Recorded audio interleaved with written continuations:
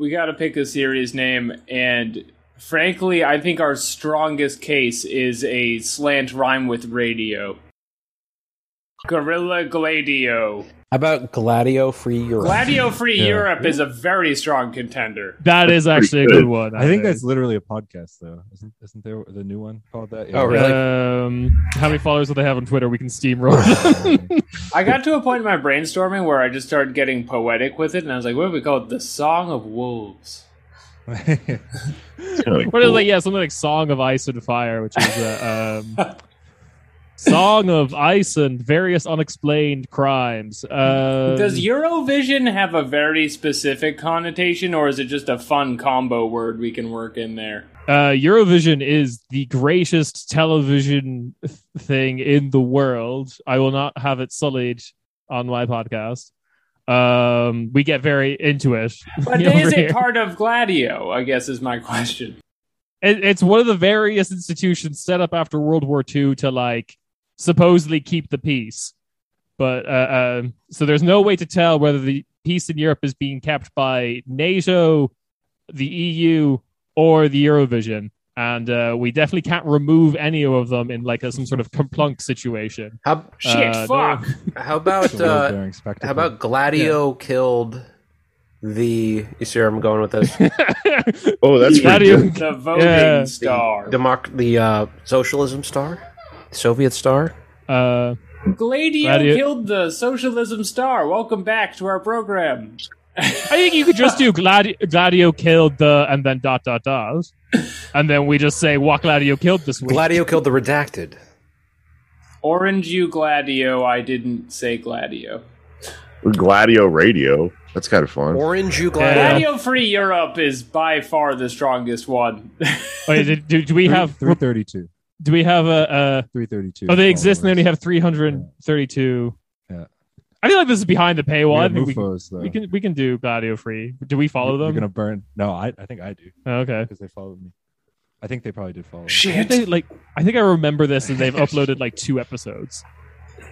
Yeah, what? Fuck those guys. Honestly, they're kind of the main thing I wanted to pick a bone with in this series. They're kind of like a Dan Ninen situation. Sounds like they just come up with a good name and then copyright it, or I don't know if they've even... I just looked it up. They're on episode 22. But are they famous? Let's see. They're not. They have 300 followers on Twitter. Get fucked. Get out of here. You took the only good Gladio name and you're just going to sit on it? I don't think so. Daniel Bester was on it 2 episodes ago. They're kind of close to us. Fine. Yeah, it says Jake Flores is one of the hosts. I don't want to say anything. How about Gladio P Europe?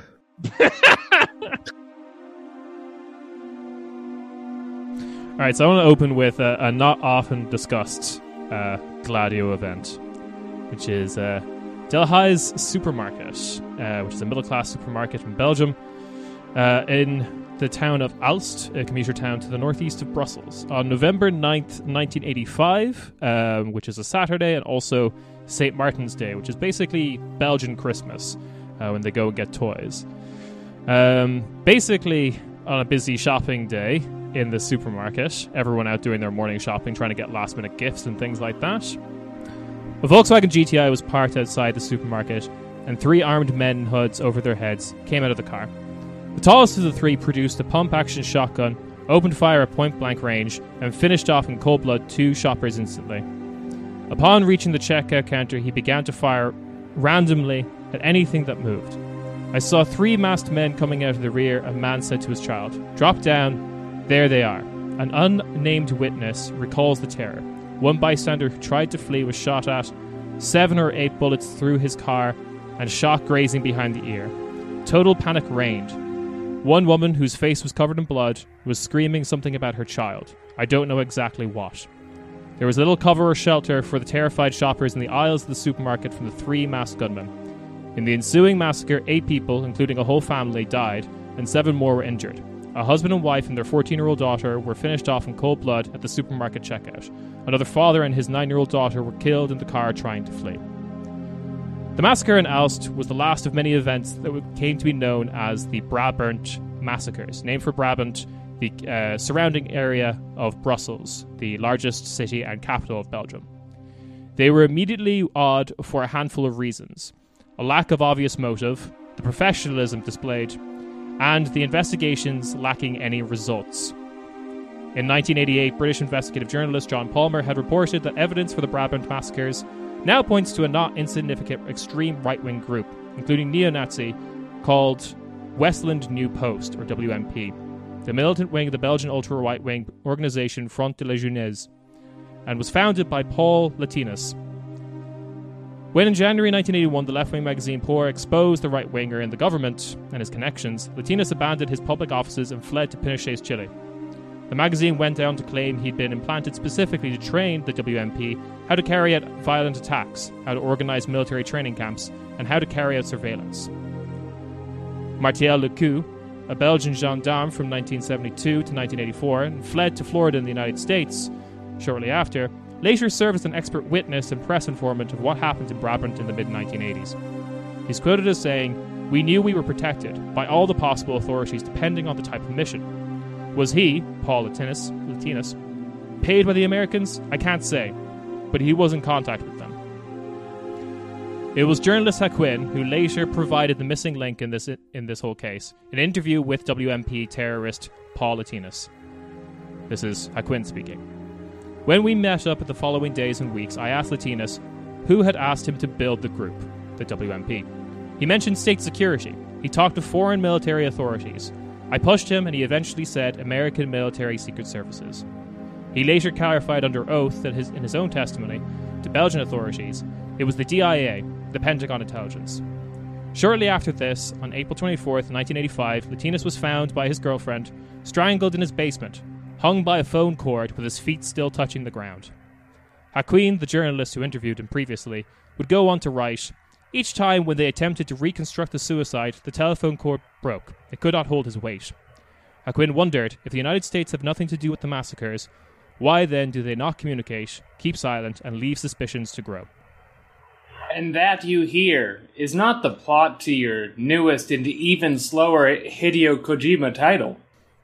It is one of the many events of the shadowy formation that is Operation Gladio, which we will be taking apart in our new and exciting series, Yanks and Tanks? No thanks, we haven't named it yet. We're going to name it, this episode we're going to name it, and it's a cross-podcast. How about the hyoid bone usually breaks in Belgian men? That's normal. Belgians are known for incredibly weak hyoid bones. The main problem we're having, I think, is the title's over 8 words long. Well, that's the problem with Gladio in general, is if you ever try to sit down and explain it to anyone, it just takes a million years. Wait, what? Brussels is different than Belgium? I thought you were just explaining the plot of the Hillary Clinton thriller novel that she just wrote. I think I got it. I think I got the title. Okay. Aren't you glad I didn't say EO? Anders from the mouths of babes. Clearly this will be our title, and this is a Pod Damn America Corners Beatty collaboration project. Let's do a quick roll call. Alex is here, along with Jake Flores. Agent Flores, present. Anders Lee. Anders Lee here. The Corners Beatty podcast. Hey, it's Kieran Dold. My agent name is pending, but it will be German for no reason. Don't look into why it's German. Hey, I'm Rob. Codename Lacuna. Ooh, Lacuna. Whoa. Yes, and again, as a point of order, if you have an agent name, it's best to tell everyone in a big meeting so they know and can associate it with your real name. God, I wish I'd thought of Lacuna. Oh, fuck. You know, my spy name is Ann Dursley. Oh my god. Ooh, mysterious. Never see it coming. And is short for Anders. Ah, fuck. Anders Dursley. Anders Dursley. Well, folks, today we're going to try the hardest anyone has ever tried to keep this podcast under 2 hours. While we open up just the beginning of the conversation, what was Operation Gladio, and how come none of us have ever heard of it before? I once sat down an Austrian political science student and explained Gladio and watched his whole fucking face drop, being like, "You learned nothing in college." Yeah, it's particularly bad. I mean, it's always easy to talk about Americans being ignorant about the rest of the world, but I would say, at least in my experience, people in Europe know less about Gladio than even a certain kind of leftist podcast listener in the U.S. Yeah, right, which is surprising because you would assume that like Americans don't know about it because it's just like a thing that takes place somewhere else, but you can't get much more Euro news than this. We're going to be saying all kinds of old French names. Oh, yeah. It's going to be great. And it's also particularly terrifying when you also, like, a lot of the events that we'll discuss happen from, like, 45 onwards, which is, like, sure, I can understand people not necessarily knowing that history. But this all came out in, like, 90s to, like, some of the revelations come out, like, early 2000s. And like everyone I talked to was alive during that. It's not like really ancient history. So, what sparked the revelations? My assumption would be that the 90s ones may have had something to do with Oliver Stone's JFK. And is that seriously? Because that in the U.S. anyway, that caused the government to disclose a lot of stuff and kick the can down the road as they're still doing about releasing some documents. But did that why those two periods was the information released? Can we say what the thing is before we get into whether Oliver Stone's film influenced it or not? Who can do it? Kieran, do you think you can summarize Gladio? I can give you the sentences. Wikipedia, like the what you tell your mom Gladio is. Gladio was a stay-behind operation. Stay-behind operations are nothing new. The idea being that we have a army that exists within a country that has been recently occupied. And they exist to do guerrilla warfare and sabotage against the occupying power. Operation Gladio in specific was the Italian branch of what was an entirely Western European and American project to set up these stay-behind armies in waiting in mostly NATO member countries and some others, in case of a Soviet invasion, to sabotage the USSR if they invaded Italy, Austria, Germany, Belgium, wherever else. That's the kind of like vanilla way you can describe it. The two ways that this went wrong was or right, depending on who you are. Yeah, exactly as planned. Yeah, is that the army didn't really start doing shit when the USSR invaded. For any of you history buffs out there, you might have known that Italy was never invaded by the USSR. They jumped the gun a bit and started doing shit beforehand. They had kind of complete judicial diplomatic immunity. And the second thing that went wrong, and I think there's a good BBC documentary on Gladio in the early 90s that makes this case, which is very interesting, which is they're told, communists are the enemies, the USSR, they're going to come, blah, blah, blah. But then Cuba happens, and all of them suddenly click. Italy's not going to become communist because the USSR invades. It'll become communist because the Italian people want it to become communist. Right. And then that switches from the Soviets to the enemy to everyone around me is my enemy. And that starts rearing its ugly head in a lot of very specific ways. And not to get too bogged down in the weeds here, but he also had Greece at the time, which during World War II, I believe the Greek royal family had been sort of in exile, and they had like a communist movement, very robust one at that time. And then they were threatening to, it looked like they were going to take over Greece, but this was like the sort of the first foot put down by the United States post World War II in a way. Truman was like, we're not going to let communism happen in Greece. That was the public face of it. And then there was this sort of more secretive, clandestine shit. Yeah. Right. The spicy nugget that may not appear up front in the Wikipedia page, which is still worth giving a click if you have the time, is the concept of the project is a network that will be able that you could call on to hold off the Soviets if the Soviets invade. But when you ask the follow-up question of who specifically comprises a group that would join a network of people who would be interested in killing people if the Soviets invade, it's surprisingly all of the fascists we were trying to kill just 3 months before. So it is an intentional plan by global capitalism and the Allied powers to essentially put fascists back in control, or at least maintain their political place at the table through the 20th century. I would even take perhaps one layer further, and I guess we also have to specify that all of this, because of the strict secrecy of not only NATO or records, but like the post-World War II European states, supranational intelligence networks. The whole point is a certain kind of secrecy, is a kind of confusion which frustrates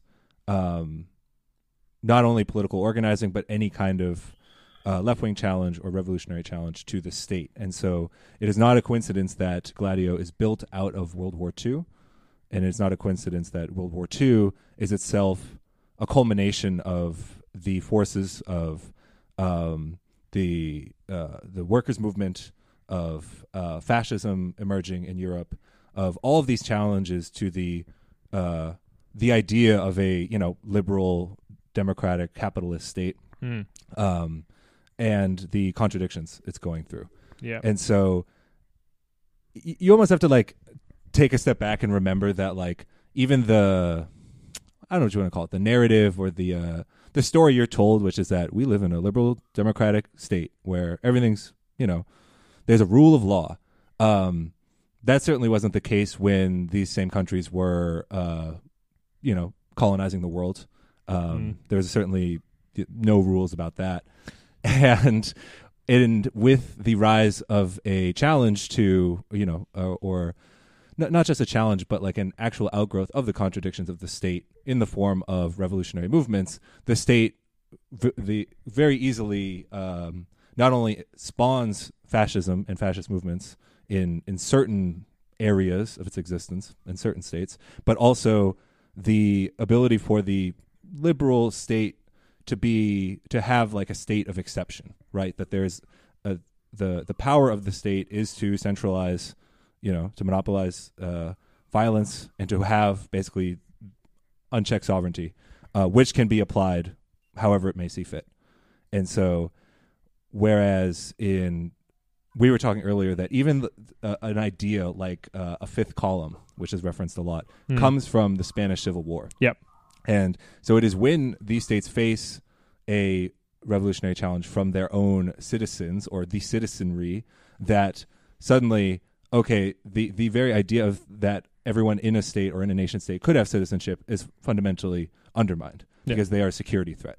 And so that is the fundamental bedrock of any kind of peacekeeping, of making the world safe for democracy, of course, quote unquote, really making the world safe for capital. That Gladio is, I think, one of the most interesting, certainly one of the most evocative cases of how that actually played out in reconstructing a new world order post-World War II.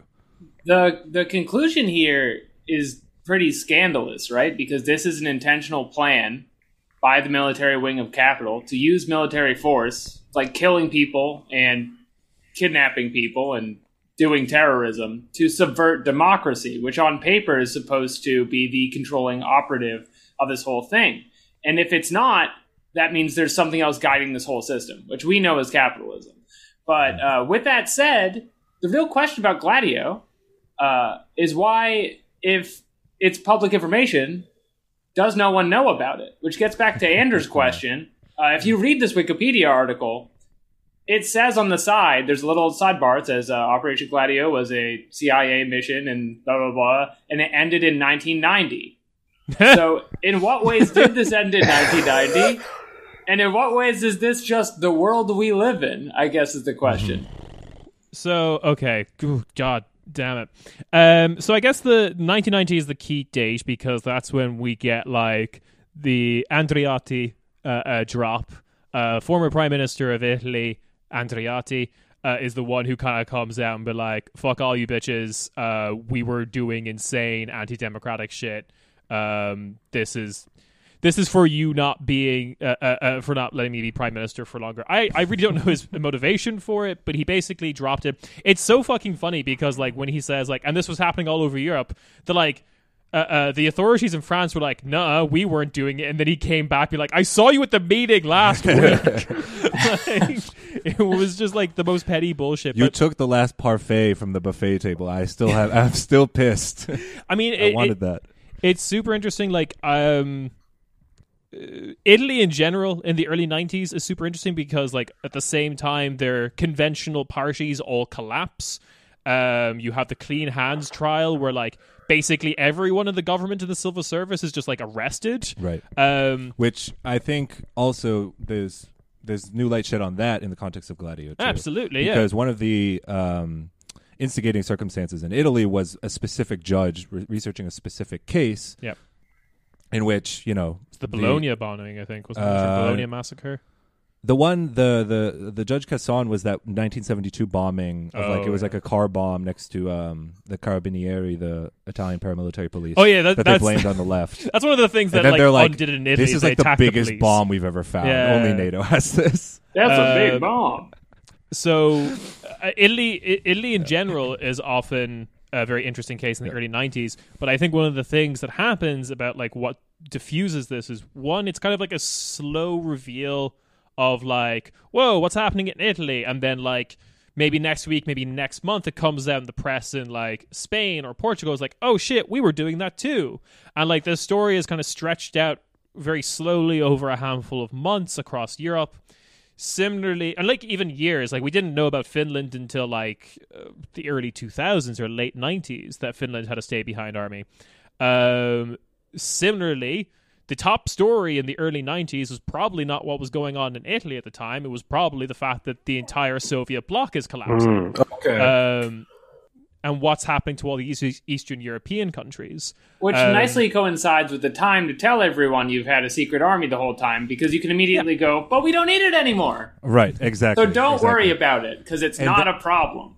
Yeah, and I also just want to say that while the 1990 understanding of events and Andreotti's leaks is like where a lot of people in the Wikipedia article tells you the story starts, that's actually not true. In the opening monologue where I talked about Belgium, you notice that, like, investigative reporter in 1988 is uncovering shit. In 1985, in 1983, in 1981 is uncovering shit in Belgium. Similarly, one of the big drops of information, if you want to call it that, I hate that I use the word drop. I hate the internet's done this to me. But one of the big loads of information was actually the end Loads is a much better term, not from the internet at all. No, it's Australian. It's fine. It just means lots of. Let me see. Yeah, the big one was when Estado Novo collapsed the fascist dictatorship of Portugal in 1974, and they did a raid on the offices of a fake press organization called Agente Press, which, for anyone who doesn't know, that was the Gladio wing of Portugal. And in there, they're just like, well, there's a bunch of like ex-paramilitary French guys who were like registered with this company, who all have addresses in like Pinochet's Chile or like fascist Bolivia now and things like that. Weird. Yeah, the big piece of information I guess comes out in the 90s was with Andreotti is actually, yeah, all this shit was connected. While Belgium was investigating its own shit, while Portugal was investigating its own shit, they started to realize... And also Italy as well, like a lot of these trials started before 1990 and things were getting suspicious. It was Andreotti's piece of information in 1990 that was like, these clandestine networks were all helping each other do this shit. Yeah. It's a conspiracy. It's a classical Illuminati-style conspiracy, but real and recent. And these stay-behind armies are not the point men of these operations, because you have a recurring phenomenon during this where the president you vote for in the election on TV is aware of it, and even if you put the socialist in office or whatever, they get a guy in a suit who shows up at their office and tells them they can't do certain things. Yeah.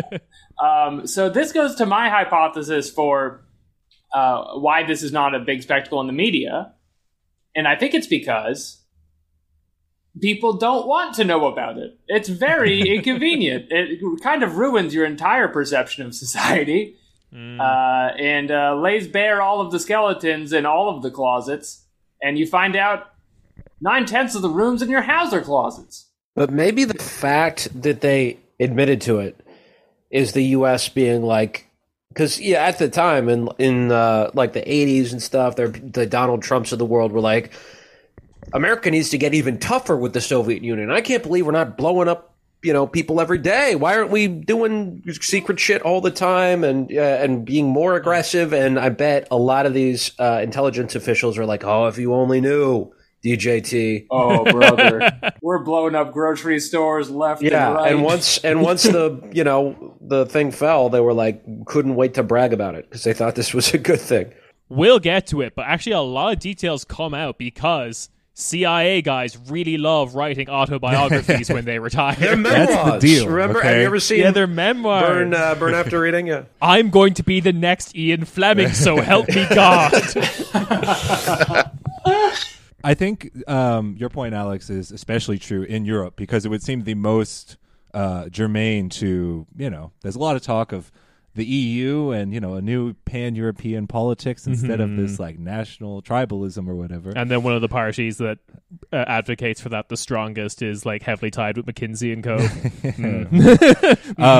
On this podcast, we've ventured once or twice. What does Europe even mean? Is it just like a Catholic scheme to get people to reassert the monarchy in some form? Is it just is it a certain kind of white nationalism isn't the right word, but Europe is defined in opposition white to Asia. supremacy. At some point it was the workers movement certainly thought that we are like literally the International was the collection of European workers parties trying to define something in Europe, and then at some point it's fascism as a reaction to that. And liberalism and capitalism is pretty flexible with what exactly this container of Europe is. And post World War II, I don't think this is an exaggeration at all. Like Gladio is Europe. There is no Europe after World War II, right? It is destroyed. It has been gone through however millions of deaths, both in war and through systematic extermination. Yeah, the Nazis killed as many Slavic people in the East that they did Jewish people in concentration camps. Like and whole parts of this continent are just useless, functionally useless. Of course, one of the dividing of the Europe we know today, one of the dividing lines is this ideological one between the West and the East, and Soviet communism and Western liberal capitalism. And so, if Europe is going to mean anything, basically a new something, you have to wipe the slate clean. And Gladio is basically, in the same way that Europe had to reassert itself to the challenge of the revolutionary movements, Gladio was the connective tissue that defined the new Europe. And so this brings me up to the 1990 and the end of the Cold War and the revelations. I mean, saying it's a limited hangout implies a certain degree of cooperation, which, who knows, maybe there was. Yeah. But it's certainly, on the one hand, they can almost absolve themselves of what needed to be done to reach this point in 1990, a budding, interconnected Europe, a budding, definitely on the path to where we are today with the level of what we have with the European Union. It's like Europe going from phase 1 to phase 2, and it's quite convenient that all of the bad stuff that had to happen to get there, you can wash your hands of at the same time you're saying, well, we're going to build a new, open kind of democratic politics, and it almost doesn't matter. Right. We don't need to talk about phase 1 anymore. We're past phase 1. Yeah. It's 1990. Actually, a lot of European countries actually do love that. It was like, literally with Italy, it was like, no, that was the first republic. This is now the second Italian republic. Go straight to voicemail. Yeah, completely unrelated. We're all the same guys. For clarity, can you define that term limited hangout? Because I think it's pretty important to what's kind of going on here with Mr. Yeah, so I mean, my attempt would be that in any kind of covert operations or secret knowledge of what's going on from security or intelligence, a limited hangout would be revealing some facts of the case to quell public interest, or maybe there's rumors or there's a push by independent judges or whatever it might be to try to clarify what's going on. A limited hangout would be to reveal some aspects of what happened in order to, dust your hands theatrically and say, well, that's everything, and then move on. Yeah, right. It's that classic teenage technique you learn when you're trying to get one by your parents of like, don't lie to your parents and say that you're like, oh, I'm going to the library to like study in advance for exams, because that's just completely unbelievable. You lie by telling them some of the bad stuff you've done, so you don't have to tell them the really bad stuff you've done. Did that work for you? Yeah, sometimes. I was 10 yards away from a guy with a cigarette. I admit that I ate one piece of cake that I shouldn't have, rather than 3. I admit I shot up one supermarket that I shouldn't have. I merely shot up one supermarket. I'm sure some of the Belgian gladiators I didn't use the RPG. There's no way. I would just tell my parents what I did in like 11th grade, and there was no way they believed me, because it was always like, yeah, me and my friends, we got some cookies and listened to Steve Reich play piano music for 3 hours. It's like, you weren't smoking pot? And like, it seemed like I was lying because it was just so fucking lame.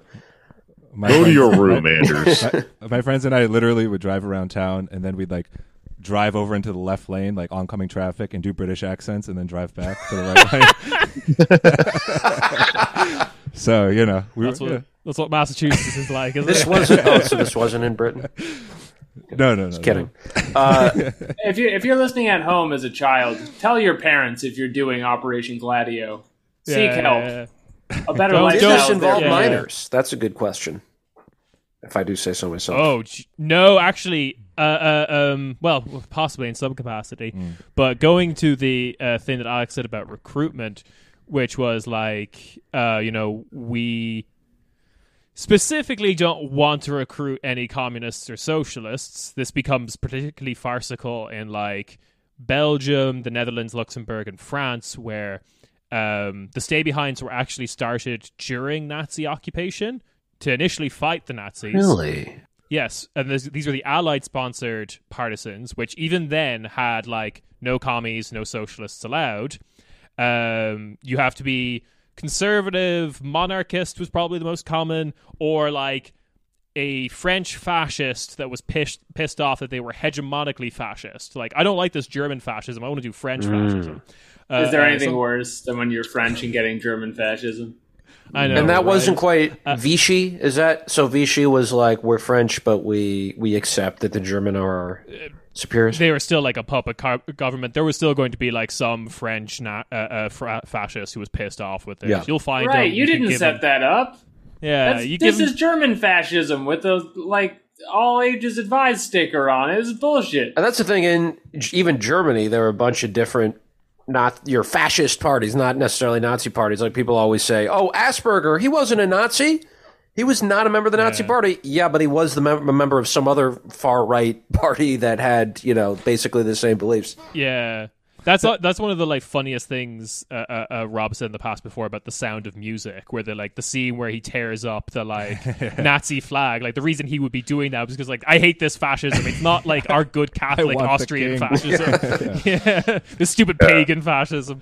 The one thing I want to say, just because whenever you're talking about quote unquote conspiracies, which again, this has been documented, is that you can assume a certain kind of omnipotence on the part of insert secret cabal here, but the struggle between and among rival state powers. What's the old phrase that the state's the committee to committee of bourgeoisie? Yeah. Yes. Executive committee of capital. Yeah. But there's a lot of competing executive committees, right? So you'll have France being like, no, we got this. We don't need NATO, or like trying to say we can do it ourselves. France is such an interesting to country. do the same thing, right? In their own sphere of influence. And so when we're talking about French fascism or German fascism, I think it's best to understand that there is tension and competition even going on within and among these different forces. We can talk about some examples later. That's kind of natural, that's inevitable, that often opens opportunities for perhaps people who don't want to live like this to maybe do something, but that's absolutely a central part of all of this. And one aspect that's worth mentioning is like, while there was coordination and stuff like that, that was all being facilitated by the Americans and the British to an extent as well. One of the most fascinating things I find about the whole Gladio saga, and we'll do like an episode about this in the future, is just France, because like France starts to get this like kind of a sense of embarrassment, or like, I don't know how you would describe it, of just like the New World Order, the post-World War order is being set up, and France is told it's one of the victors, but they're not really at the big kids table like the UK and the US are. They noticed that they were given the Saarland, and when they divided up Germany, and they're like, this is not enough. Because like they're not doing Anglo excellence with us. Exactly, and like they started to realize they don't really have control over like the CIA affairs happening in their country. Basically, every other Gladio operation was being run by a triumvirate, which was Americans, Brits, and then the complicit locals. So, like in the Dutch one, you'd have the Dutch involved, but like France is just sitting there being like, "Wait, Britain got invited to all the rest, and we didn't." Basically, it is like a huge kind of weird motivator of everything that happens. And naturally, when France starts to resist a little bit, they start to try and kill the French president. Right, which is why it's important to get to, as we round out our intro segment here, that this is a 40-year operation taking place over around 15 countries? How many countries are involved in this? Okay, so all the countries of NATO plus Spain, Austria, Switzerland, Finland, and what was the fourth neutral country? Sweden. Which, again, we know of. For the most pedantic argument, it's like, oh, when you sign up for NATO, you sacrifice some of your freedoms for the security reasons. Yeah. And it's like, those countries weren't in NATO. Yeah, so why the fuck do they have to have your bullshit? And why is NATO still around if there is no Soviet Union? Oh my God, it's all coming clear. Now you got the new expansion pack. We've got Macedonia, Albania, Croatia. We can do all sorts of crazy shit here. Poland, they're super eager. Let's go. NATO, heroes of the abyss. I think it's also worth pointing out about like the whole ending in the 90s thing. I just want to draw attention to one thing, which is like a lot of Gladio stuff happens in Greece. I think that's called Operation Sheepskin, and and also in Turkey, which I believe is called Operation Counter Guerrilla. Yes, Counter Guerrilla, and they like, and then that all kind of culminates in like the invasion of Cyprus and the attempted coup in Cyprus, which like the CIA kind of backed. Like the CIA backed the coup of Samson, the pro like unify with fascist Greece candidate of Cyprus. And like Cyprus was running a riot with like CIA people with MI6 more so because it was a former British protectorate and still kind of was.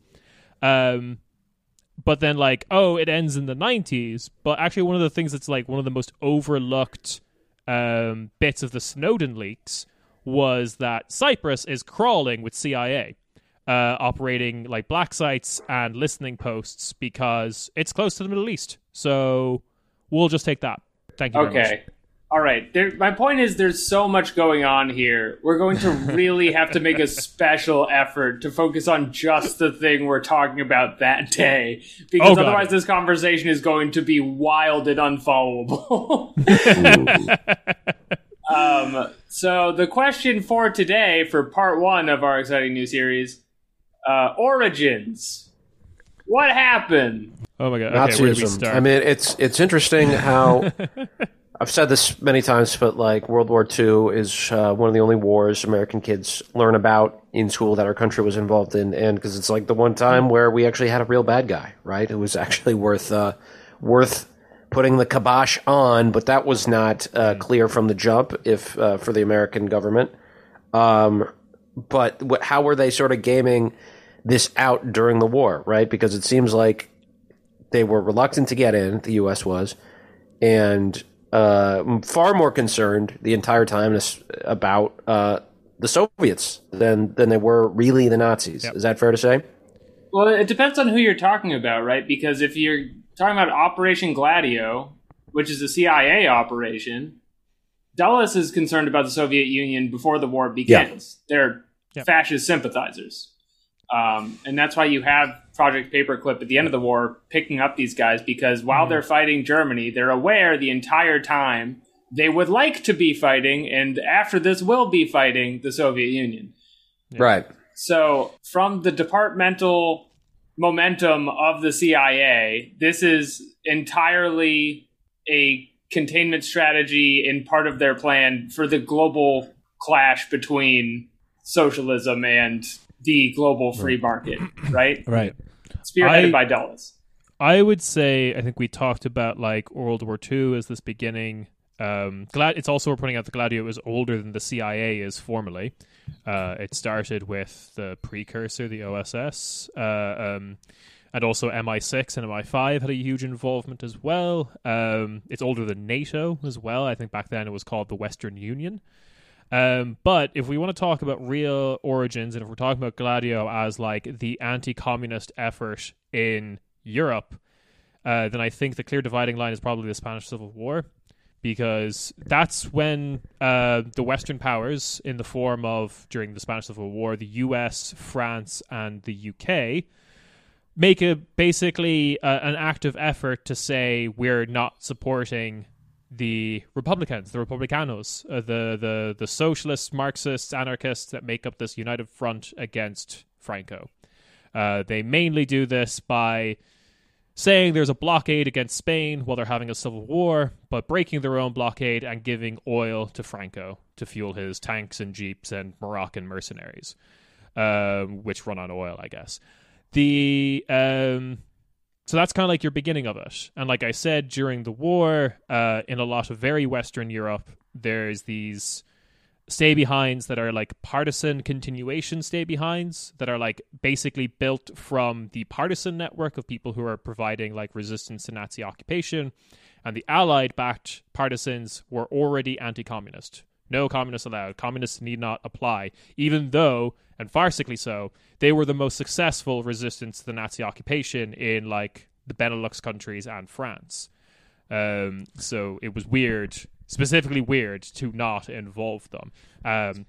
Yeah. Spanish Civil War is fun culturally too, because I feel like common knowledge about this, purely off the back of George Orwell's Homage to Catalonia, is that Stalin fucked up the Spanish Civil War. Like, they were gonna win, but he like came and insisted on arresting all the authors. And there's a lot more going on to it than that. Everyone named George. Reminds me of Georgia and my childhood. I don't want to think about it. I think the term that always springs to mind for me is forever war, which we use in a very modern sense. But I think starting with Spanish Civil War, and when we're talking about the U.S. perspective on World War II, and the fact that something like you mentioned earlier, Kieran, that stay-behind networks are nothing new in warfare. Right. Yep. So there were partisan networks, both, trying to be set up by Western powers and also independent communist ones in different theaters of the war in Europe. And from the U.S. perspective, I think, and from an intelligence perspective, the idea is that this will be literally a forever war, at least until, all possible threats to like a capitalist world order are neutralized. It was Europe's earliest Call of Duty Battlegrounds map that they were hoping they could just keep playing for another 50 years. Yeah. Yeah. If you just stay in the room the whole time, they can't kick you out. Just don't turn off the Xbox. Yeah. Just keep buying coffee. And yeah, I think that's the best way to think about it, because if there's still a war, even if we tell everyone that the war is over, if there's still a war going on from the point of view of the state or intelligence services, then they're going to still do warfare. And if you're still going to do warfare, then things get a bit ugly in war, and maybe you're going to do false flag bombings of a bunch of farmers in a plaza in Milan. You mentioned the fifth column earlier. What is that? Oh, okay. I can give you the fifth column story because I've been obsessed with Gladio, Iberia, Spain, and Portugal. But during the Spanish Civil War, one of Franco's generals arrived at Madrid, which was a Republican Socialist Marxist stronghold. The anarchists were further north in Catalonia. Then he basically declared publicly, with his outside, the walls or the border of Madrid, with his 4 columns of troops, being like, these are my 4 columns, and I have a 5th column inside Madrid. How do you like me now? And that was a complete lie. There wasn't a 5th column of Francoist troops within Madrid, but the people within Madrid started freaking the fuck out. Because they're like, there's a secret legion, a column, like, I don't know how many troops that is, 80 probably, in Madrid, ready to go, and to let in those other 4 guys. So that's the origin of the term the 5th column. Yeah. And I was using it just in the sense of, we've been talking a lot about the state doing all of this, because it is like, organized from these specific groups of, coordinating groups. But the flip side of that is, the people or the nation or whatever it might be. And I think the 5th column, even the idea of a 5th column is like, oh, well, the state cannot trust the people, whatever it, that kind of tenuous link can just be severed when the state, deems it necessary. Yeah, the people become the 5th column. They cannot be trusted. And so then it's okay if, if people have to die because it's for, or if people die, if people get killed in whatever operation is going on, because it is for some, that's not really the point. And I think when you take a really zoomed out view of the development of capitalism, you could even say human civilization, the fact that the state is, protecting the people is just a very small sliver. And of course, also not very many people when you think about it. But I think post-World War II, there's a bit of, new realpolitik, where it's just certain groups will have a privileged position of protection, almost like a racket. And if you're on the communists, let's say, then you're under attack. And if you're like the petite bourgeoisie, stay with us and we'll make sure yeah, we probably won't shoot you. To put this in language that everyone would understand, is this maybe a government's version of a side hustle or a daily grind they keep going? They were on their grind. But it's like, it's kind of the whole hustle, right? I mean, it's to keep the spice flowing, because in some, I think we were talking about some cases earlier. We've been talking a lot about like big state level things, but like sometimes these stay behind networks are just used to break strikes, something like that. Like the point is that it's not like a nice nation you live in. It's like these are all just, you're somewhere in a supply chain, and the security's intelligence job is to make sure that stays well lubricated. I feel like the state is a new boyfriend, and he tells you this is his side hustle. But then after a couple of weeks of living with him, you realize, oh, this is your whole deal. Everything that was on the Tinder profile or whatever, that was a fucking lie. Thank you. You do not hike as much as you let on. Yeah. Really a professional DJ? No, I just murder Belgian shoppers. I'm sorry. For my comedy career, it's going to take off anytime soon. Just going to murder a few more shoppers. I'll murder a couple of more, and then there will be no more communists left. Swearsies. So the Spanish Civil War happens. Stay-behind networks start becoming in vogue as the entire continent is plunged into fire, right? Yep. World War II happens. If you'd like to hear what happened in World War II, check out any TV show. Go to the History Channel right now. Yeah, probably. Go ahead and hit subscribe to Dan Carlin or something. World War II is the 3 things you're allowed to know about history if you're a dad, which is World War II, the Civil War if you're American, and the Roman Empire. Those are the 3 avenues of dad history. I like all those things. Sure. Different flavors. I wonder what it's going to be in like 100 years. Like the first Gulf War, dads are going to know about. No, NFTs. I think the three dad history wars are universal. Because it's been a long time since the Roman Empire, if you haven't I guess so. Fine. Future dads are going to be really into Gladio. They're just going to see Gladio everywhere. Like, I'm a dad now, and I'm into Gladio. They're just watching like cartoons, and they're like, Wile E. Coyote could not get that many explosives by himself. Who gave him? Yeah, where's Wile E. Coyote's like cash? In what is assumably Arizona. It's Gladio Daddio. Should we name it that? Gladio Daddy. Something. Yeah. Not bad. That's Glad it. Dads. Gladio. Yeah. God damn it. We'll get it. We'll find We'll it. get I'm so fucking mad all the time. Gladio, Daddy-o. Everybody stop to ask what the Roadrunner actually did. Is that a question we're allowed to ask? Wait, I never really even thought about where does the name Gladio come from? Oh, It's so the Italian version of this is called Gladio, and it's based on it's the word for sword. It is the word for a short sword or a gladius. A gladiator's sword. Yes, because actually everyone who was in charge of this operation were also into dad history, and they were like, we're naming this after a Roman Empire thing. Yeah. A gladius, a short sword. Just cool dudes all the way down. You were playing Diablo yeah. and you picked up a Gladius, you would probably throw it away eventually. And something that glows and is stronger. That's what They all had different names in different countries. Gladio was the first one to get named, so that name stuck. Okay. But some of them were just ridiculous. Like the Austrian one was the Association for Hiking and Fishing, and stuff like that. Wait, because was that just to deter people from knowing what they were really up to, or was it? So one of the requirements of being a gladiator, as they are called by people who research this, operatives within these stay behind networks, is you need to have a job that would allow you to take sojourns, to take journeys and breaks without arousing suspicion. So that also gets into the class character of who they can hire, because that's usually more comfortable jobs, like a shopkeeper or a butcher who has to be at the shop every fucking day to get shit done can't be a gladiator because he has to be there every day. If he's gone for 2 weeks doing a training exercise in Belgium, you'll fucking know.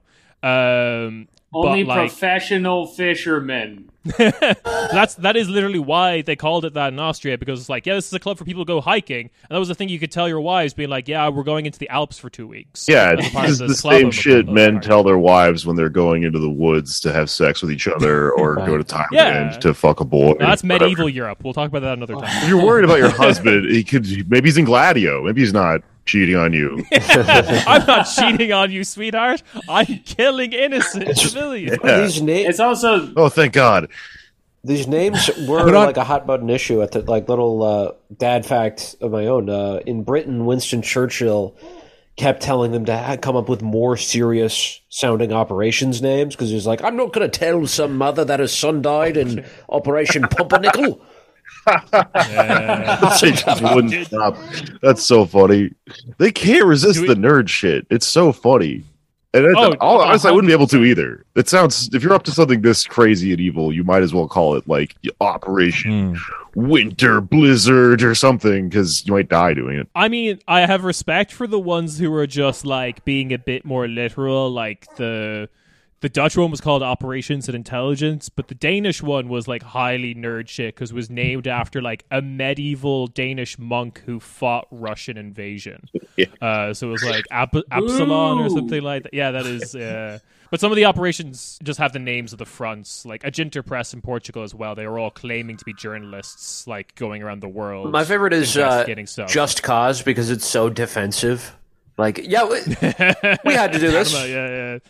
Necessary. Operation Necessary. Operation, we're just really good friends and we like going camping. I'm not cheating on you with your brother. Yeah, how do you say stand your ground in French? This all plays wonderfully into the first Stay Behind network I would like to discuss after the events of World War II that we're just not going to discuss at all. No. You get to 1944, the Germans are starting to notice that things aren't looking good. And so High Command has the idea, what if we create a small detachment of the army that just kind of hangs out? And they go behind Allied lines and just kind of do Wile E. Coyote-style pranks. And hopefully we'll put them in there with the normal army, and then they'll just be chaos agents, and something good will come out of it. And then because they're the Nazis, the name for this group is the Werewolves. Woo! Die Werwolf. German title Operation Werwolf, which has no E after the R, and it's a werewolf. That's very cool. The Werwolf. The hot story with them is when the war starts going even worse and the normal army is just straight up defeated everywhere, Goebbels gets on the radio and makes an announcement that this other division that's been hiding out behind Allied lines is actually like a super deadly force that's stronger than the army, and they're the werewolves, and they'll be fighting for fascism after the war ends. Which is not true, but it is something he said on the radio. So if you're a guy in that division, maybe you start to believe it. He gets on the radio and he's like, "Can you dig it? Werewolves, rise up!" I mean, we do recurrently joke on Cornish Media about like DJ Happy Vibes, which is like who is a real DJ? Who is a real DJ and he is fascist as fuck.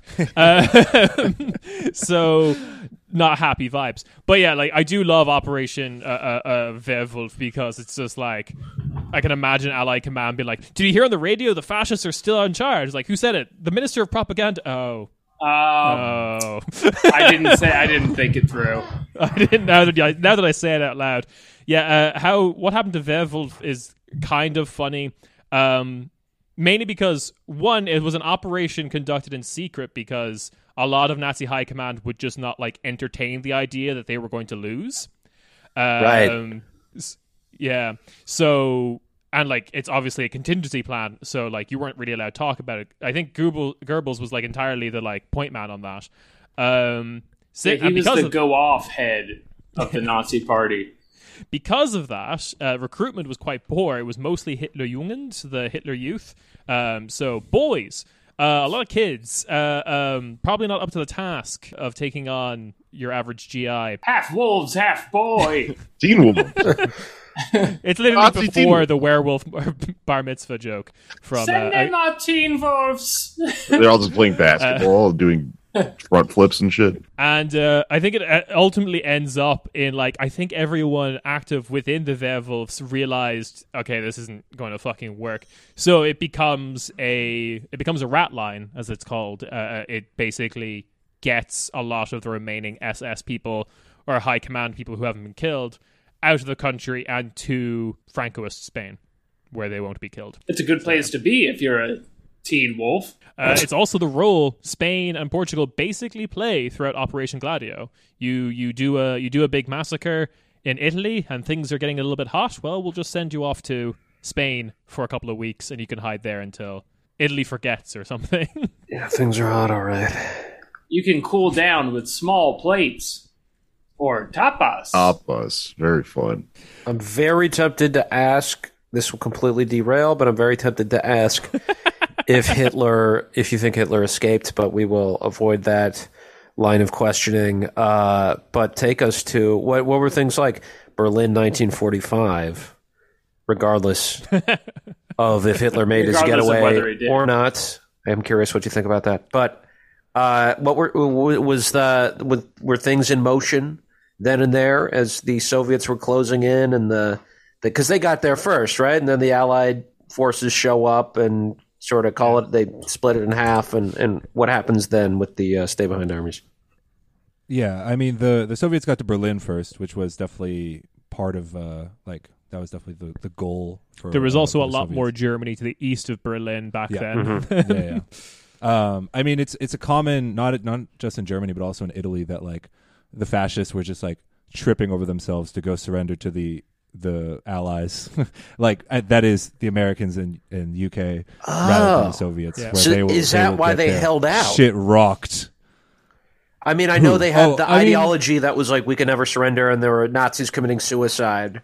But were some of them the ones who wanted to live, where they're like, we just got to hold out to make sure we don't have to surrender to the communists?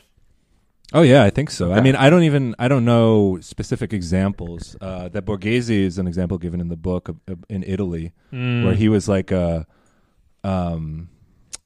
basically he led like a paramilitary force that just like tortured and killed across the Salo, the Italian Social Republic. Yeah, and it was something like he was like captured by the partisans, and they were like going to kill him, and then someone like intervened and like brought him to the Americans, and then he was in a coup attempt 25 years later. So, they were, when they're sitting in their bunkers, they're like, if I just wait this out, Yeah. But like for some people, for some Germans, it wasn't an option because, like we said, the Soviets got to Berlin, and if you're high-ranking enough in the Nazi government, that's probably where you're stationed.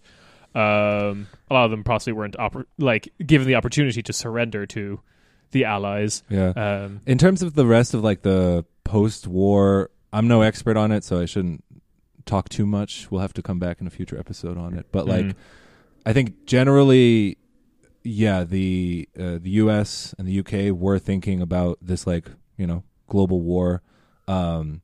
I think Stalin and the Soviet Union at that time wanted a more regional power, which is what ended up happening with like Warsaw Pact countries. But they were also they didn't want an immediate escalation or confrontation, which can explain cases like Greece.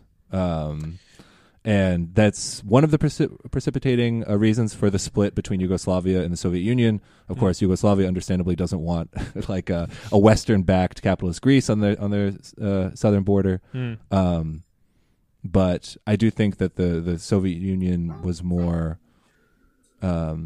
incredibly prudent.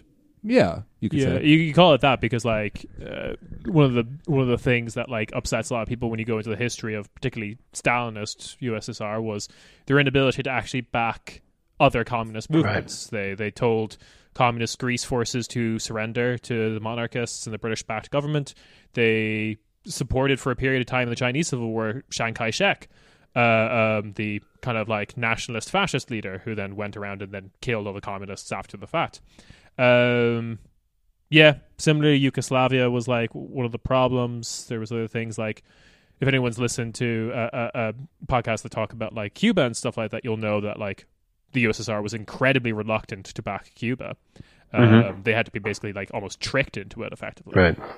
And it goes into their overall policy, which is almost, you can boil it down to almost like a personal miscommunication where Stalin was communicating with FDR towards the end of the war about a state of renewed compromise afterwards and cooperation moving forward. Yeah. And then FDR, who was the most sick man in the world, suddenly keeled over and exploded.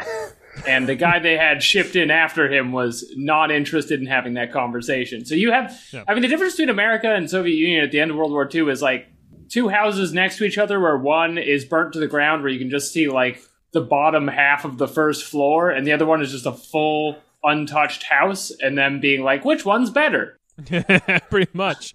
And like it's also wild to kind of learn about like what Stalin originally wanted Germany to be in like the Yalta Conference. He wanted like big neutral demilitarized Germany, if I'm not mistaken, like not split down the middle, like Poland to be formed or whatever. He wanted Kaliningrad and stuff like that, the Baltic Sea, but like his original opening gambit was like completely just like a big neutral Germany with no Soviets, no allies, but just also no German army.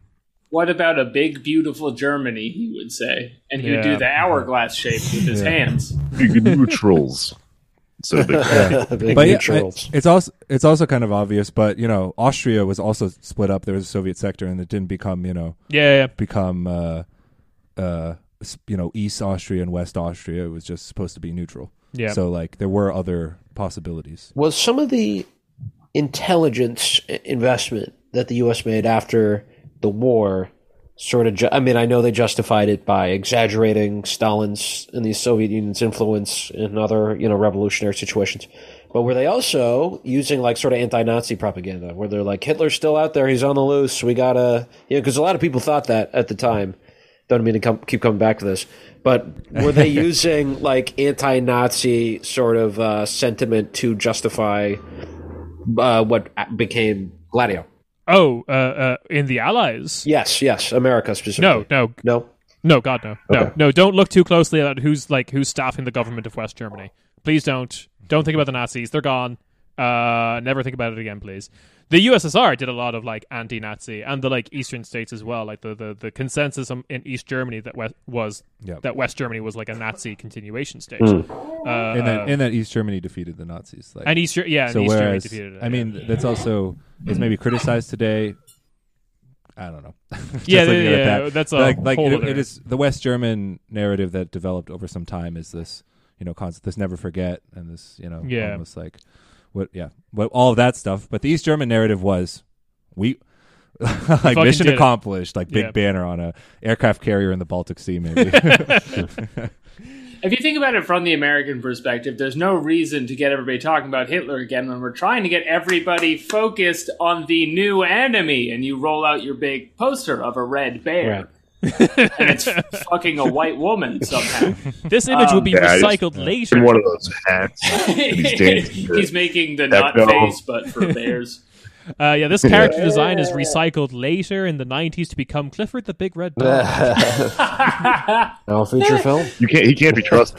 Well, as we talked about before, like the former Nazi officials were allowed back in governments and heads of corporations and all that stuff.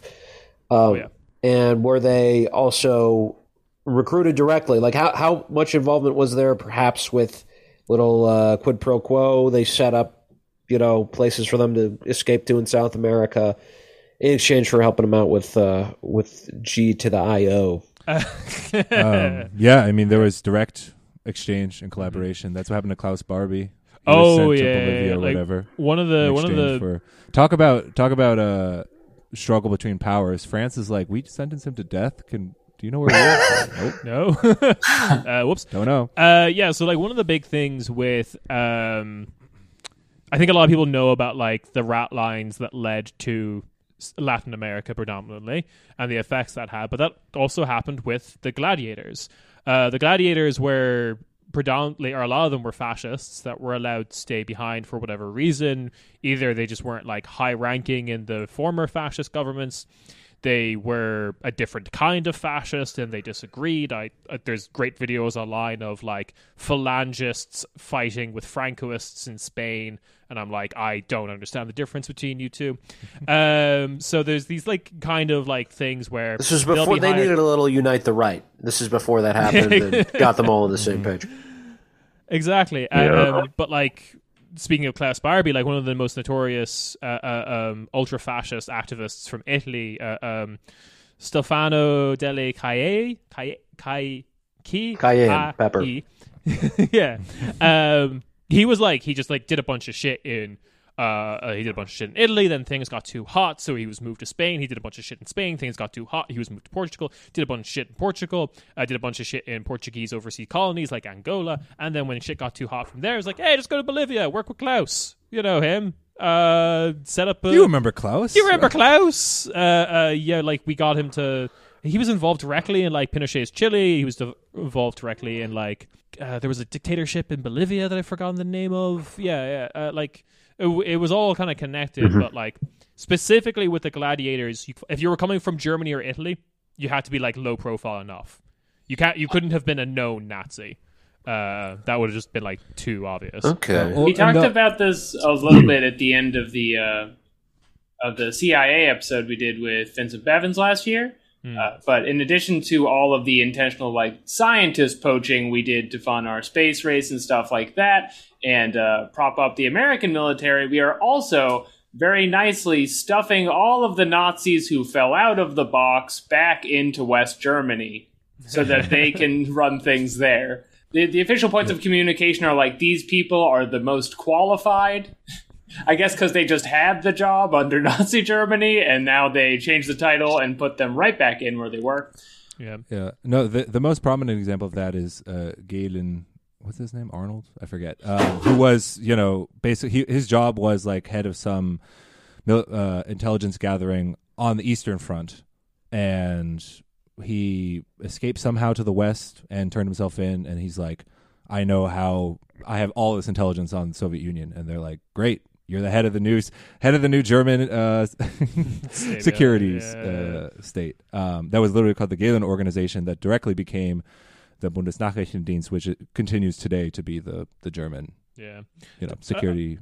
One of them, I should say. Yeah, a great. Just to back like up to a see second, it, if you're a longtime listener to the show, you might remember on this ongoing series I've been doing about cocaine and the drug war. Yes. Klaus Barbie moving to Bolivia and having a crazy motorcycle gang there where he gets involved in the drug trade. It's all connected. Oh yeah. Literally Oh, the coup that Klaus Barbie did in Bolivia, I believe, is called the cocaine coup, and he did. Based. And he did that with Notorious Gladio member Stefano Deli. Can't do the last name. It's a lot of Say vowels his together. name. Kia. No idea. But like they all hooked up. They were just like, oh, you've proven yourself a Gladio. How about some Operation Condor? And speaking of hooked up, one hottie who I believe this all redounds back to is Agnes, right? She had a connection, the other coup in 2019 that overthrew Morales. That I believe, if I'm not mistaken, that party is sort of in the lineage of Barbieism in Bolivia. Yeah. And she was literally... Yeah, it goes all the way to the woman hiding inside the couch right now. And she was I'd love to one be of in the there with her. finalists for the... she was one of the finalists for this year's Human Rights Prize from the EU. Oh God! So, She's like we stuck said, in the washing machine of freedom. Gladio is Europe. It's even if they're hiding it a bit now. Yeah, it's unfortunate. we just live here. But the, So to look at Europe at the end of World War II is 1945. All of the governments have been essentially run into the ground. America is propping the Nazis back into power in West Germany. And the actual political power and the rest of Europe is split into the now successful stay-behind units that were fighting the Nazis before. And who were the people in those? So the stay-behinds in Western Europe, particularly, I think you can basically do three broad groups, which is we need to set up a stay-behind from scratch, which describes your Nordic countries, Germany and Italy. And these are we hire people who we think are good. They have to have a certain kind of job that allows them to take trips, like we said.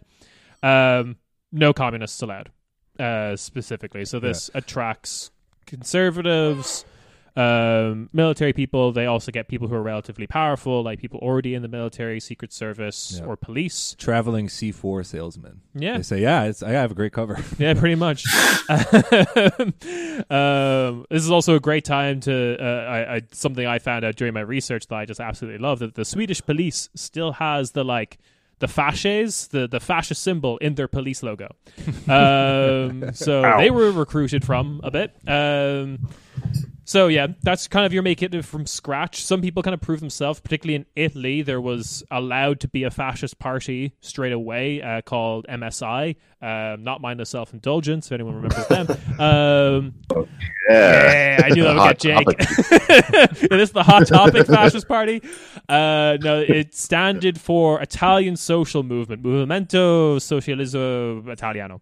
And this was your Mussolini continuation party. And a lot of this party was actually staffed by people who were just Mussolini's government fell, and they're just like, I was just getting started. These were literally the people who were like, I'm going to ascend the ranks, and I'm going to be a big player in Mussolini's government, and then, whoops, it's not around anymore. So they're bitter. They're recruited from, and that's kind of one wing. You then get your Northwestern European. These are the governments like Netherlands, Luxembourg, Belgium, and France, which the Allies kind of work with to turn the partisans, but specifically the lame partisans that weren't very effectual, who made up of conservatives, monarchists, and fascists, who disagreed with the other fascists, and then they turned that into the stay-behind network. The difference being that the only real difference is that the partisans relied on weapons being dropped in, whereas weapons were given to them in advance, and they just go buried them in an undisclosed location to be extracted from when needed. the kind of only exception to this is the Netherlands, because the Allied-backed partisans in the Netherlands were so fucking ineffectual, the Nazis immediately all found them and killed them instantly. Yeah. So you had to be a communist partisan in the Netherlands to actually get any shit done. Right. And all of these wonderful guys are held up in contrast to the popular and now validated and successful anti-fascist communist partisans who are now fucking prettiest girl at prom all over the continent.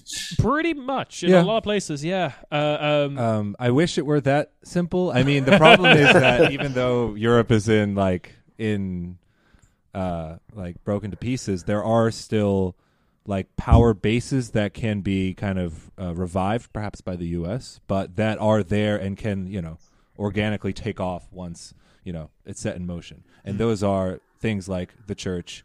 Like royalists, I mean, it's not so post-war Belgium. The whether to bring back the king is this huge fundamental question. In Italy, I think Sardinia and southern Italy voted to bring back the king. I mean, they didn't because the majority voted otherwise. Yeah, but it was an open question. He's now running a pasta van in LA. Yeah, I'm not even joking about that. So he's doing well. He's doing great. A pasta van. Yeah. Wait, who is the exiled royal family of Italy runs a pasta food truck in LA. The great grandson of the last king, or whatever. Great grandson of the last king. The pasta truck is called the Prince of Venice, I believe. That's so fucking cool. It's honestly probably a better life. He brags about he's the king of pasta. You have to be the king of pasta. Come on down. He brags about serving food at the premiere for the new Jumanji film with Dwayne "The Rock" Johnson in it. Oh my god! Yeah. Is there anything cooler than that? And he's still like, "Hey, maybe you want to bring the monarchy back." I wish I was him. Italian TV. I wish I was the deposed Italian king. You could easily get The Rock to get on board for Italian monarchism with the right, flavor of ZT. I feel like you could bring him along the way, thinking he was auditioning for a role, and he's just he comes out of this meeting being like, "I think I can play Italian." Yeah, not realizing he's been brought into some sort of operation. And the only other thing I want to say is the flip side is that there are divisions within the kind of anti-fascist and communist, or let's say the left, because just to take France and Italy as two examples, the tension in the fight between the Socialist Party and the Communist Party continues to be basically a wedge issue onward.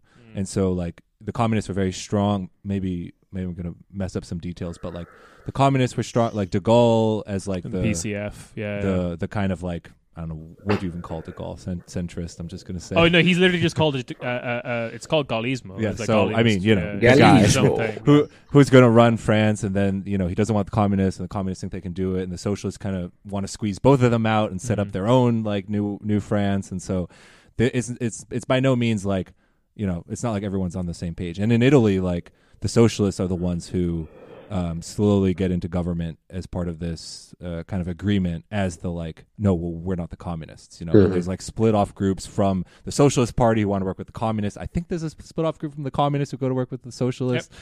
So there's a lot of moving and shaking. Every party in modern Italy derives itself from the Italian Communist Party.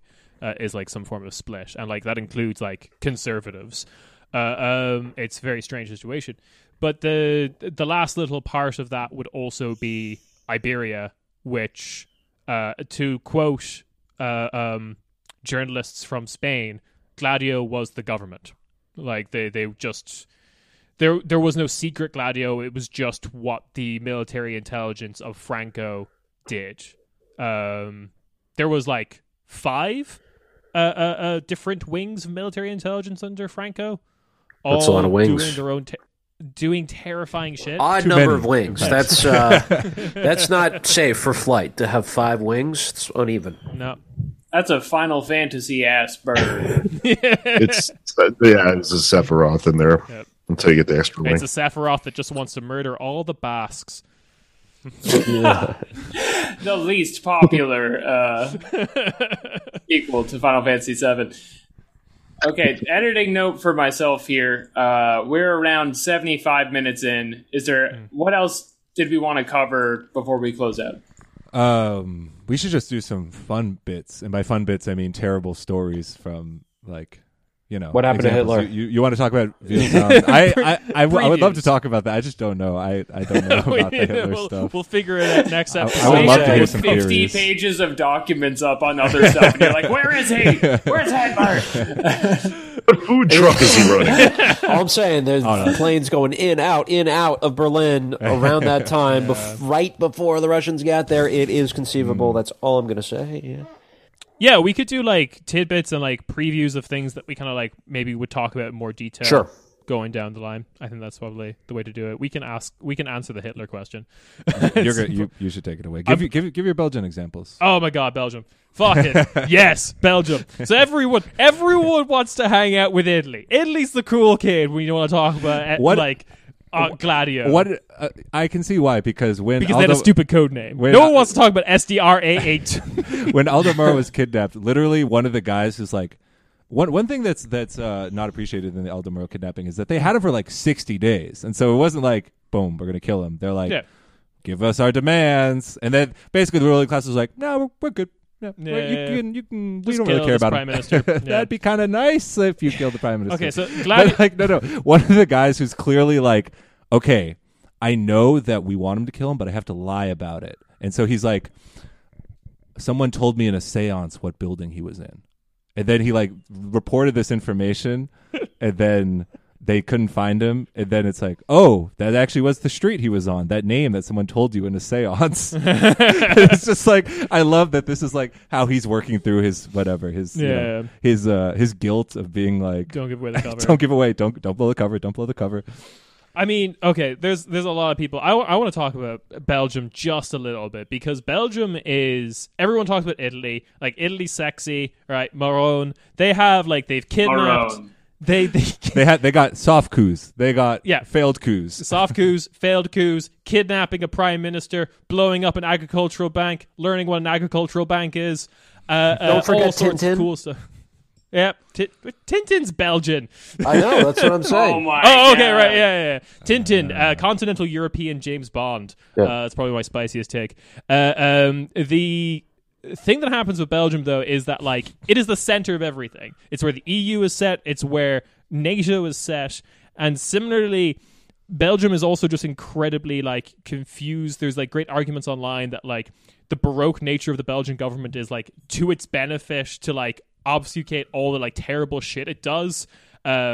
Because it's like it's a federation where like the states are more powerful than the federal government and things like that. It's like it's an insane country. Yeah, and one thing just to add quickly is Belgium is an interesting example because a lot of the ones we're talking about, or I've tried to explain as best I can, this like state and nation tension, right? Like, and the bigger nation states like Italy and France, there is this like, oh, we got these millions of people, we got this big, to deal with in comparison to the power of the state. In Belgium, you have a bit of an extreme example where, again, it's divided, it's not that big, and like there's just giant Belgian Congo. Yeah. And so I think that adds to a bit, like even more to the kind of insanity. Yeah. Oh yeah, like they all tried like do shit in Belgian Congo like as well. The state maybe not irrationally thinks they can get away with more. There's fewer of you to stop us. And we have a giant colony. It's a densely populated country. It's 16 million people. But is it that many? Yeah. It's like the 6th biggest in Europe. That's a lot.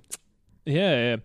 They're all crammed into a space, all ready to kill communists. The thing that happens in Belgium that I think is probably the most cartoonish example, I talked about like particularly horrific one at the beginning of the episode, but like there is this town in the Luxembourg region of Belgium, not the country of Luxembourg, called Le Visson. And there, they drop in a bunch of American commandos to do a stay-behind operation where, like, the whole mission is be here for 2 weeks and just don't have any of the Belgians notice you're here. What year is this? This is, I think like 84. It was 84, yeah. Okay, so they just had sepia tone camouflage. They're just like...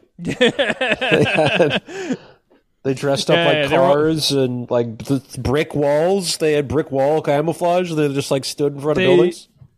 They dress like Belgians did in the 80s, which would be like what Americans dress like in the 60s. So it's just a little bit behind here, you know. And it's like a genuinely just farcical situation because it's like, okay, just hide out here for a bit, and they do, and they like mission succeeds. But at the end of the mission, you get a reward. You get to go down to the local police station and murder the cop there. Oh, that's fun. That's like, yeah, because it's like as part of the training exercise. Okay, we've been hiding out for 2 weeks. Why? We're gonna role play that the Soviets have already taken over, and you have to kill this cop who's now an agent for the USSR. So then they do that. Wait. And then I'm sorry, they actually kill the cop? Yep. And was the cop actually an agent for In on it? Nope. No. Wow. No. Belgian, Just a Belgian Belgian paramilitary police. small town cop. Imagine the smallest town you can think of. This is what Viassom is. The Bay of Paul Blart. Yeah, basically. Paul Not Blart even gets that. okay. Paul Blart gets murked just for a training exercise, basically. Right now, I think it's good. Imagine a European town that you think only exists in a painting. It's just like hills, and there's like a church is the tallest building, that kind of shit. And they just go in, kill the cop. I'm not even like a big guy. I think he was like head of filing or something. It was something stupid like that. Yeah, you're right. And then like afterwards, they're like, "All right, good job, training exercise over." And then the secret army, the stay behind army, was just like, "All right, now we have to pin this on the communists." So they pin it on, I believe it's called the cells of communist combatants. Literally in French is CCC, Cellules Combattant Communist. And they're like, this is the organization. Results in the biggest mass arrest in Belgian history since they arrested all the Nazis that were in charge. Thousands upon thousands of Belgian communists are arrested. And then it's revealed in the 90s, they made up the whole organization. Didn't exist. They just arrested a bunch of people that they blamed the cop that they murdered on. If you're worried about joining an organization, don't. They'll just say you were part of one later. Literally, Rob said they were like, okay, we did delegation. You're in charge of guiding the Americans when they drop in. You're in charge of making up and falsifying this communist organization. And that guy just slept on that fucking job. And it was like the end of the American training exercise. They murdered a cop, and they're just like, oh, you wanted that done by Tuesday. Yeah, okay, we'll call it the CCC. The Communist League. Communist Central. If this seems extreme, this is going on the same time. These, just the Brabant massacres are going on. So, some people are just murdering women. Oh, this is the. I'm sorry, what are the Brabant? The ones we opened up. Oh, right. Right. Okay. That was the last one. There was multiple. Yeah. And yeah. Is there resentment in Belgium for this and other incidents, or? Yep. Okay. Oh God, yeah. They hate America. Not necessarily. So like, a really good Gladio documentary was done by the BBC in what I want to say 1992, and one of the people they interview is this German guy from Munich, and it is genuinely incredibly heartbreaking. Because he was involved in the 1980, I think it is, Munich bombing, which is a carnival in Munich was bombed by Oktoberfest. Oktoberfest, yeah. Oktoberfest. The Oktoberfest in the hometown of Oktoberfest. Oh, there are some lovely rides there. So. Oh yeah, absolutely. It's blown up. It's basically believed to be a stay-behind false flag operation. People have not been caught for it. Yeah, the people they arrested, interrogated, they're like, yeah, this guy basically said if you need any weapons or training, just ask. Yeah. And it is this incredibly tragic footage of this, like, now older, portly German gentleman going like, and as I was running away from the explosion, I look back and my daughter is no longer holding my hand. And she died. And like he's to spend the rest of his life complaining to whatever German bureaucracy will listen to him in like an office being like, where are the killers? Why did the investigation suddenly stop? Who killed my daughter? And these are all specifically non-apolitical people. They were like actually very specific. There's a quote from like an exiled Belgian gladiator, Serrault, who retired in Florida or something before he was arrested. there's a quote he gave to the press who were like, we specifically targeted apolitical people who had no stake in the game, people who represented the average citizen, men, women, and children. This is why they attacked like Oktoberfest. This is why they attacked like shopping centers and like banks and stuff like that. I mean, it doesn't, but specifically the Farmers Bank, because it's all Specifically these the like Farmers Bank, specifically a very suburban commuter town area of Belgium. That's what Brabant is. It's like the area around Brussels. To get like your average person in suburbia incredibly paranoid about what the fuck is happening. But also just sympathetic targets to blame on the communists right afterwards. Sometimes not even that. Sometimes they were just like, who knows why this happens? Better ramp up the security state. And that was like their whole justification. Wow. Because they couldn't trust the guy to make up the communist organization in time, basically. So they're like, we'll just say whoever did this. All right, give me more gems. What other juicy stuff do we got here? That is enough to make you really, like, knowing about this is enough to kind of set you off on a paranoid Google thing, you know? For sure. Oh, yeah. Absolutely. I can give you some more if you want some more paranoia fuel. We can talk about the neutral countries like Austria, Switzerland, Finland, and Sweden, who had stay-behind networks built in them, pretty much without their consent. Finland, in particular, was very cautious because they were like, we really, really don't want Russia to invade us. They're right fucking there. They could do it in, like, an afternoon. So we are not working with the CIA for more than 5 seconds. Jesus Christ. All we have is our skis. Pretty much. Skis and horrifying boiled reindeer dishes. But, like... That happens. They still get a stay-behind network, and it's like basically comes to light that no one in the Finnish government is aware this is happening. Like I said earlier, it was revealed in like the memoirs of a CIA agent being like, "Yeah, I did that. I set up a stay-behind network in Finland." I think another particularly interesting, you could go into like huge stories about individual people. There's a Finnish stay-behind guy who was initially a stay-behind army for when they were at war with Russia before World War II. Then he joined the Waffen-SS. Then he joined the Vietnam War on the side of the Americans. Changed his name to something American. I believe it was like Laurie Thorne or something like that, when his real name was Laurie Torney. A classic American name. Laurie Thorne. Laurie Thorne. I'm pretty sure that's who the guy in This Is Us is playing in his Vietnam flashbacks. I'm a little late. Like that. Yeah, pretty much. Natalie Imbruglia. I think that was his Spanish. That was his code name. Yeah, Lying Natalie naked Imbruglia. on the floor. Classic. Cover song. A lot of people don't know that. If you Really? want the real parrot... Yeah, it is. I'm sorry. Derailing us again. If you want the real paranoia, I can tell you about Group 134 of the Norway Stay Behind. Hell yes. Group 134, they basically had 3 groups, but they gave them random numbers because, you know, if you broke the group, you're like, wait, this is the 134th? Oh my god, how many are there? But Group 134, there was one that was like the first 2 groups, in short, you're going to do sabotage when the Soviets invade.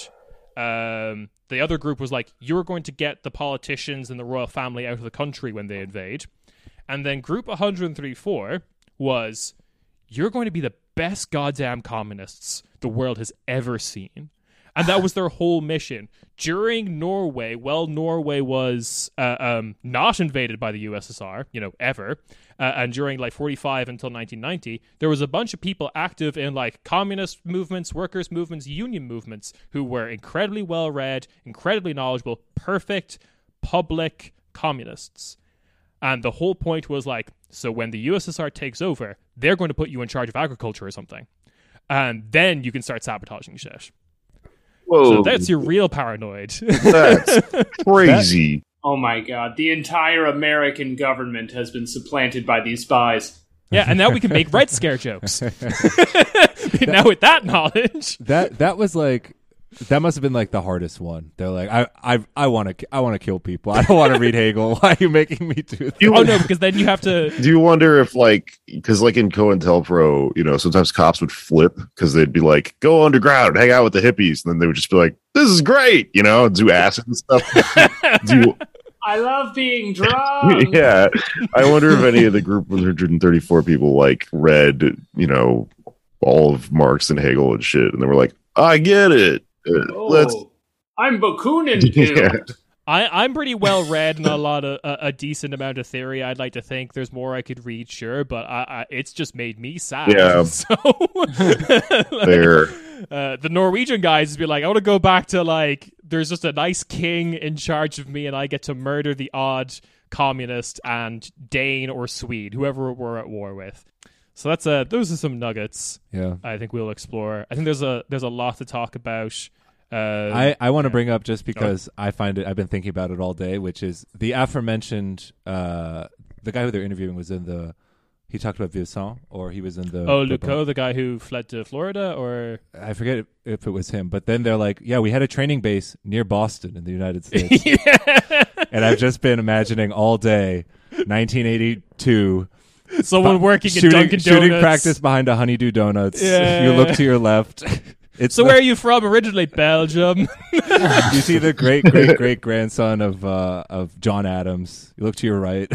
All right, I'm calling it now. Wahlberg. That's a Flemish name. He's from northern Belgium. Mark Wahlberg. At an ear-splitting volume, Centerfold by Jay Giles Band is playing.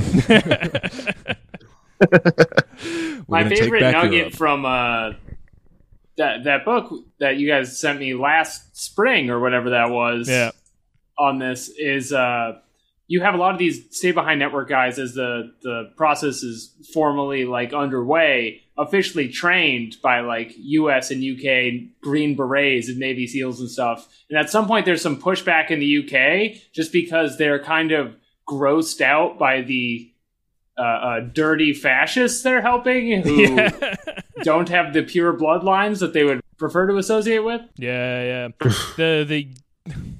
The UK network is so funny because like a huge part of this and a huge part of like any analysis of like the CIA particularly is like one of the things you'll always learn is that they were trained by MI5, MI6 because like they had way more experience and stuff like that. It's a fancy boys club. Exactly. What are we doing letting the base Hitler 45 into this?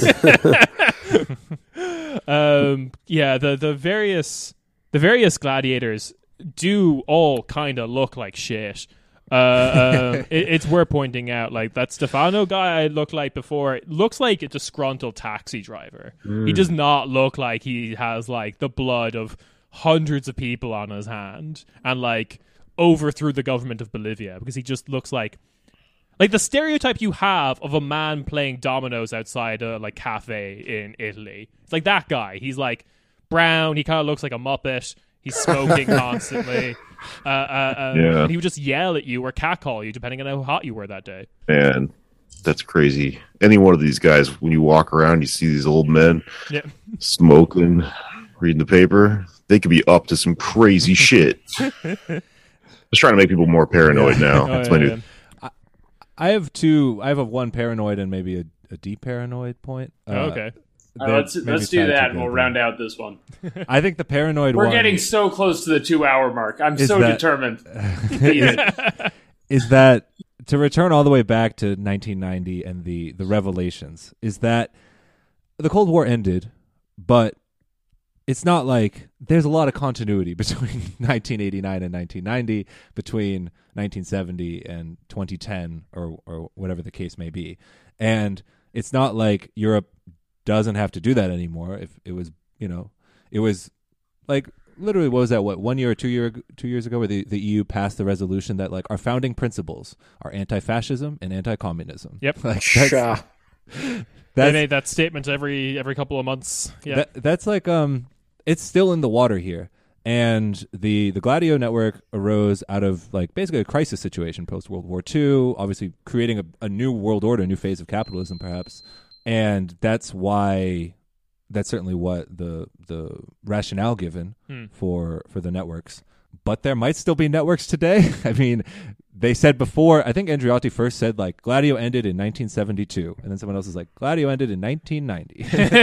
It's quick update. So why would we believe the 1990 date? I don't know how much you three know about the National Socialist Underground murders in the past few years. The NSU or the NSU, Nickelodeon sitcom universe that are just blatantly. It is shockingly clear that the Verfassungsschutz, which is like the FBI in Germany, has some knowledge or some connection to it. They shredded documents related to the case. One of the murders took place in an internet cafe, and the killer walked past a Verfassungsschutz agent sitting at a computer after he just domed someone in the room next to him.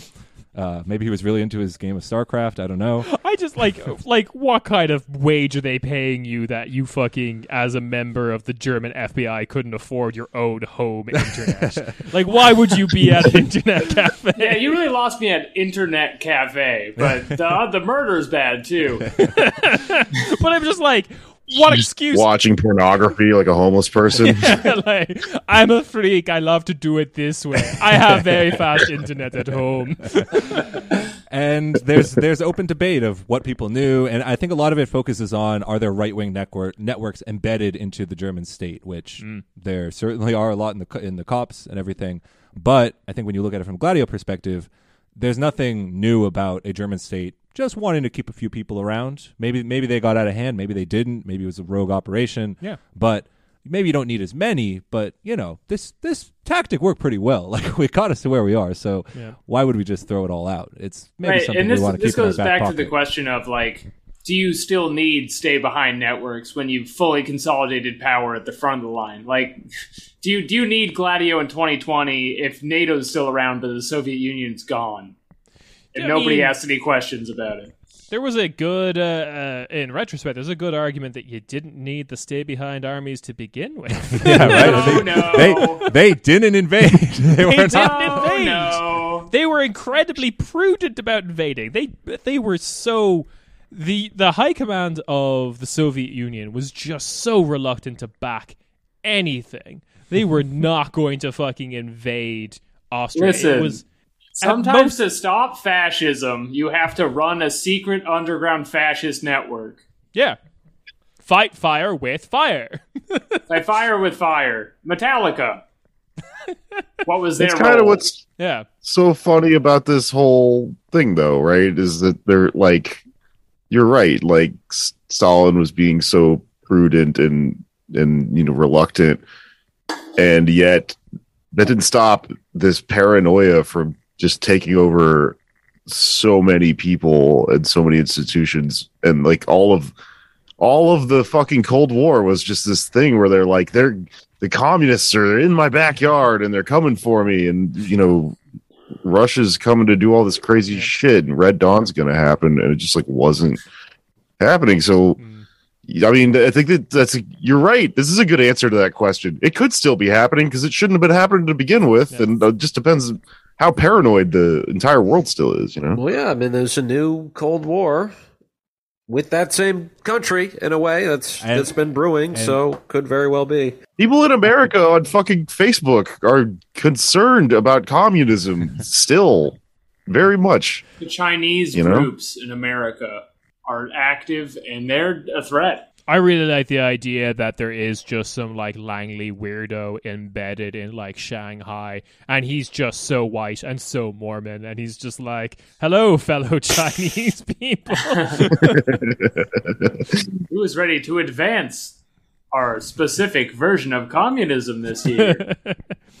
I mean, that gets to a wider point that I will probably explore throughout this series of just like Gladio as this very like overt and in-your-face explainer of what is Europe in the world, like what its actual relationship is, and the answer is America's bitch.